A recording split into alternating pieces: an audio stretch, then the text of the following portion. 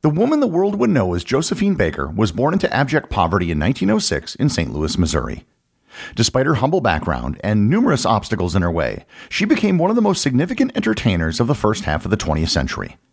However, the way she found success was unlike any of her contemporaries. And she later used her fame and celebrity as a highly effective spy during the Second World War.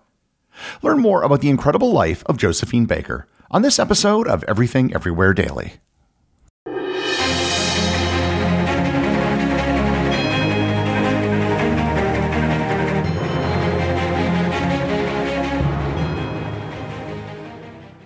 This episode is sponsored by Heaven Hill Bottled and Bond Bourbon.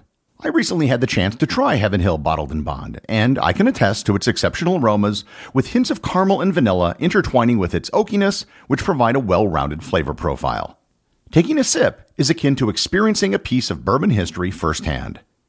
Heaven Hill Distillery may be America's most quintessential bourbon distillery. Established in 1935 after the end of Prohibition, the distillery was established by the Shapira family and has remained a family-owned distillery to this day. In 1897, Congress passed the Bottled in Bond Act, which set forth strict rules for any bourbon labeled Bottled in Bond. Heaven Hill Bottled in Bond Bourbon goes beyond the stringent requirements of the law by aging its bourbon for 7 years, not 4. The end result is a gold medal-winning bourbon that truly stands out. Available nationally, look for a bottle at your local store. Heaven Hill Bottled in Bond. Heaven Hill reminds you, think wisely, drink wisely. Hey everyone, this is Gary. If you're listening to this podcast, you clearly are someone who likes to learn every day. And if you want to add a little more learning into your everyday routine, check out TED Talks Daily, the podcast that brings you a new TED Talk every weekday. In less than 15 minutes a day, you'll hear about some of the big ideas shaping our world. This includes everything from artificial intelligence to the search for dark matter and more.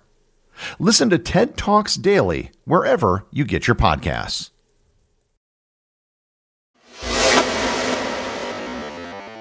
The woman the world would know as Josephine Baker was born Freda Josephine McDonald on June 3, 1906 in St. Louis, Missouri. Her mother, Carrie McDonald, was raised in Little Rock, Arkansas by adoptive parents of African and Native American descent who had been born into slavery. Her mother had dreams of becoming a music hall dancer, but she made her living doing laundry. Josephine grew up without knowing her father. Many people believe that her father was a vaudeville drummer by the name of Eddie Carson. However, there are many conflicting and contradictory stories from this period in her life, and the identity of her father isn't known for a fact. She grew up in a predominantly black section of town known as Chestnut Valley, an area that was subsequently demolished under the guise of urban renewal. The buildings in her neighborhood didn't have indoor plumbing at the time, and the neighborhood was known for its many brothels and bars. She did not have what most people would consider an ideal childhood. Despite being quite intelligent, she received little formal schooling. She began working at the age of 8 as a maid for a white family who abused her. At the age of 11, she witnessed an event that would shape the rest of her life: the 1917 East St. Louis Massacre.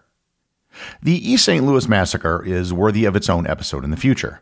But in July 1917, mobs attacked African Americans living in East St. Louis, Illinois, across the Mississippi River from St. Louis. Over 100 people were killed, and hundreds of homes were burned to the ground. As Baker herself later recounted, quote, "I can still see myself standing on the west bank of the Mississippi River, looking into East St. Louis and watching the glow of the burning Negro homes lighting the sky. We children stood together huddled in bewilderment, frightened to death with the screams of the Negro families running across the bridge with nothing but what they had on their backs as their worldly belongings. So with this vision, I ran and ran and ran." End quote. She dropped out of school at the age of 12 and began living on the streets. She literally slept on cardboard, scrounged for food, and danced on the street corners for money. At the age of 13, she was married to a man named Willie Wells, and the marriage didn't even last a year. She was married a second time in 1912 at the age of 15 to William Howard Baker, whose name she used as her stage name for the rest of her life. She spent very little time with Baker, as she soon got a part in the chorus line in the traveling show Shuffle Along. When she turned 16, she was added to the cast of the Broadway version of the show in New York City, which at the time was in the middle of the period known as the Harlem Renaissance. She soon found work doing dancing at some of the biggest clubs in Harlem at the time, the Cotton Club and the Plantation Club. She was also in the chorus line of the Broadway musical The Chocolate Dandies. At this point, the story of Josephine Baker was not too dissimilar to that of hundreds of women who sought careers as dancers and entertainers in New York. However, in 1925, at the age of 19, she made the decision that would change the direction of the rest of her life. She left the United States for Paris. This was a highly unusual move at the time, but in hindsight, it made perfect sense. In Jim Crow America, the options available for a young black woman were extremely limited.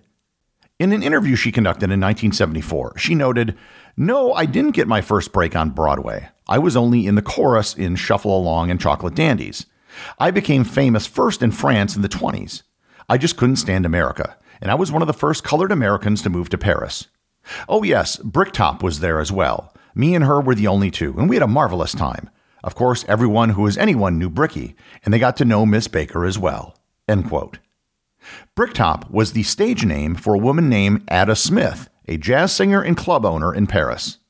In Paris, she got her start as a dancer in a show called La Revue Neg, and doubled what she was making in New York, now the equivalent of $250 a week.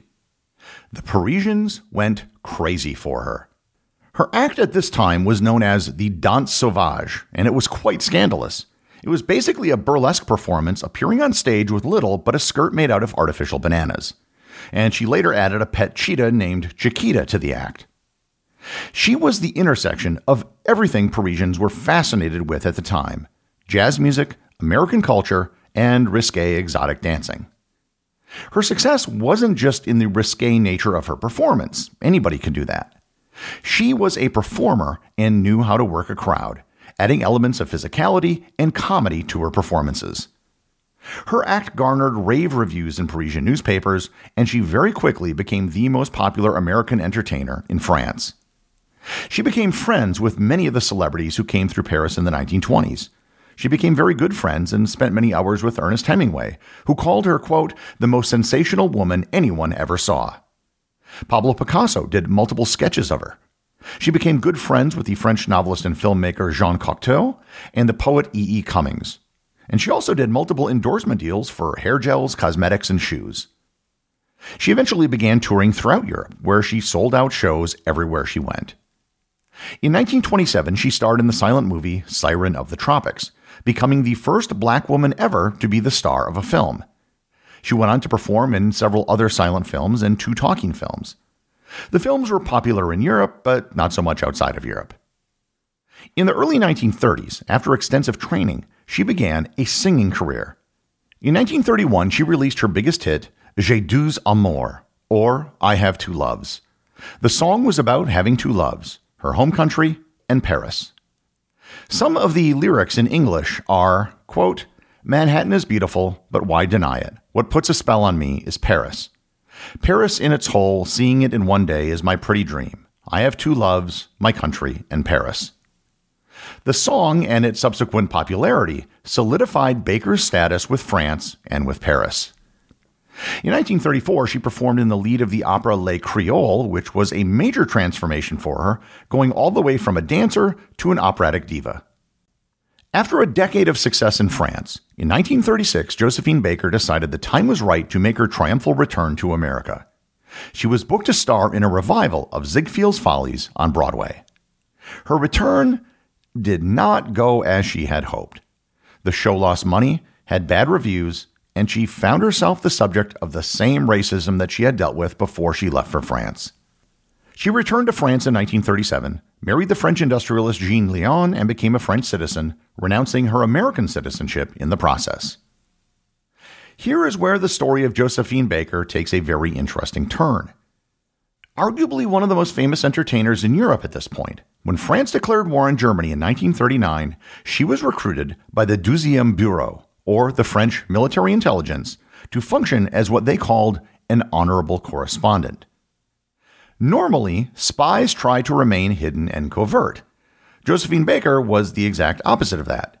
She used her celebrity to hobnob with Germans who frequented nightclubs in Paris, and she was able to gain access to officials at the Italian and Japanese embassies. All the while, she was gathering information and funneling it back to French counterintelligence officials. After the invasion of France by Germany in 1940, because of her celebrity, she was publicly able to continue to perform throughout Europe, including visiting neutral countries like Portugal. In 1941, she made a tour of French colonies in Africa, but again, it was just a cover to gain intelligence for the French resistance. The information she gathered would be written on invisible ink on her sheet music or hidden in her underwear. She was counting on the fact that her celebrity would prevent her from getting strip searched. During the war, she also left Paris and moved to the Château Milande in southwest France. There, she aided members of the French resistance during the war. After the war in 1961, she was awarded France's highest honors, the Legion of Honor and the Croix de Guerre by Charles de Gaulle himself. After the war, Josephine Baker gained new prominence with the public acknowledgement of her activities during the war. In 1951, she was invited to perform at a club in Miami. However, the club was racially segregated, and she refused to perform until the club changed its policy, which it eventually did. After her successful engagement in Miami and several sold-out shows, she went on a national tour and was named the NAACP's first Woman of the Year. However, all was not well on her return to the U.S. While in New York, she was refused service at the Stork Club due to her race. The actress Grace Kelly was there that night, and she walked out with Josephine Baker in support of her and refused to return. The incident resulted in the suspension of her work visa, which prevented her from returning to the United States for another decade. It was then that she began to adopt children to live on her estate at the Château de Milande. She adopted a lot of children, 12 in total. Foreshadowing the later adoptions by celebrities like Madonna or Angelina Jolie, she adopted children from different cultures and religions from all around the world. During the 1950s, she adopted children from Morocco, Algeria, Colombia, Japan, the Ivory Coast, Finland, Venezuela, and of course, France. She dubbed her family the Rainbow Tribe. It was her attempt to show that people from different backgrounds and religions could all live together in harmony. While in France, she continued to support the civil rights movement in the United States. When she was finally allowed to return to the United States, she was invited to be a speaker at the 1963 March on Washington, where Martin Luther King gave his famous I Have a Dream speech. She was the only woman asked to speak at the event, and while speaking, she wore her uniform from the Free French Army, complete with her Legion of Honor medal. She had difficulties in the 1960s. She was getting older and wasn't performing as much. Having 12 children in a large chateau wasn't cheap, and she eventually lost the chateau over mounting debts. And her friend, now the Princess of Monaco Grace Kelly, offered her an apartment. By the early 1970s, she assumed that the public had forgotten about her, but that was far from the case. In 1973, she performed at sold-out shows in New York's Carnegie Hall. In 1974, she again performed to a packed audience in the London's Palladium Theatre and in Paris's Gala du Cirque. Her last performance took place on April 8, 1975, in a retrospective show celebrating her 50 years in French show business. The show was so crowded that night that folding chairs had to be brought in. And in attendance on opening night were Sophia Loren, Mick Jagger, Shirley Bassey, Diana Ross, and Liza Minnelli. Just 4 days later, Josephine Baker was found in her bed, having died in her sleep. She was surrounded by newspapers with positive reviews of her last show. Josephine Baker has been remembered for many things. Despite being in France, she became kind of the poster girl for the entire decade of the Roaring Twenties. Her look, hairstyle, and dress were the epitome of the flapper trend of the period. In fact, if you go to the Wikipedia page for Roaring Twenties, the first thing you will see is a picture of Josephine Baker. As a performer, she was an inspiration to many black women who came after her. Shirley Bassey credited her as her inspiration for getting into show business. Diana Ross and Beyoncé have both done homages to her banana skirt that she originally made famous in the 1920s. However, her greatest legacy was in France. This African-American woman embraced France as her adopted homeland, and they embraced her in return. There is a street in Paris named after Josephine Baker, and her former home, the Château de Milande, is now a museum dedicated to her memory. However, perhaps the greatest honor she has been bestowed occurred in 2021. She was given a place of honor in the French Pantheon, the resting place of many of the greatest citizens of the French Republic, including the likes of Marie Curie, Victor Hugo, and Jean-Jacques Rousseau. No one would have ever expected a poor girl from St. Louis, Missouri, to become one of France's most celebrated citizens. Yet, she did. As she told the audience in attendance when she received the Legion of Honor, quote, "I am proud to be French because this is the only place in the world where I can realize my dream." The executive producer of Everything Everywhere Daily is Charles Daniel. The associate producers are Peter Bennett and Cameron Kiefer. I wanted to give a big thanks to everyone who supports the show on Patreon. Your support helps me put out a new show every day. And if you're interested in Everything Everywhere Daily merchandise, Patreon is currently the only place where it's available. And if you'd like to talk to other listeners of the show and get notified of future episodes and projects, please join my Facebook group or Discord server. Links to everything are in the show notes.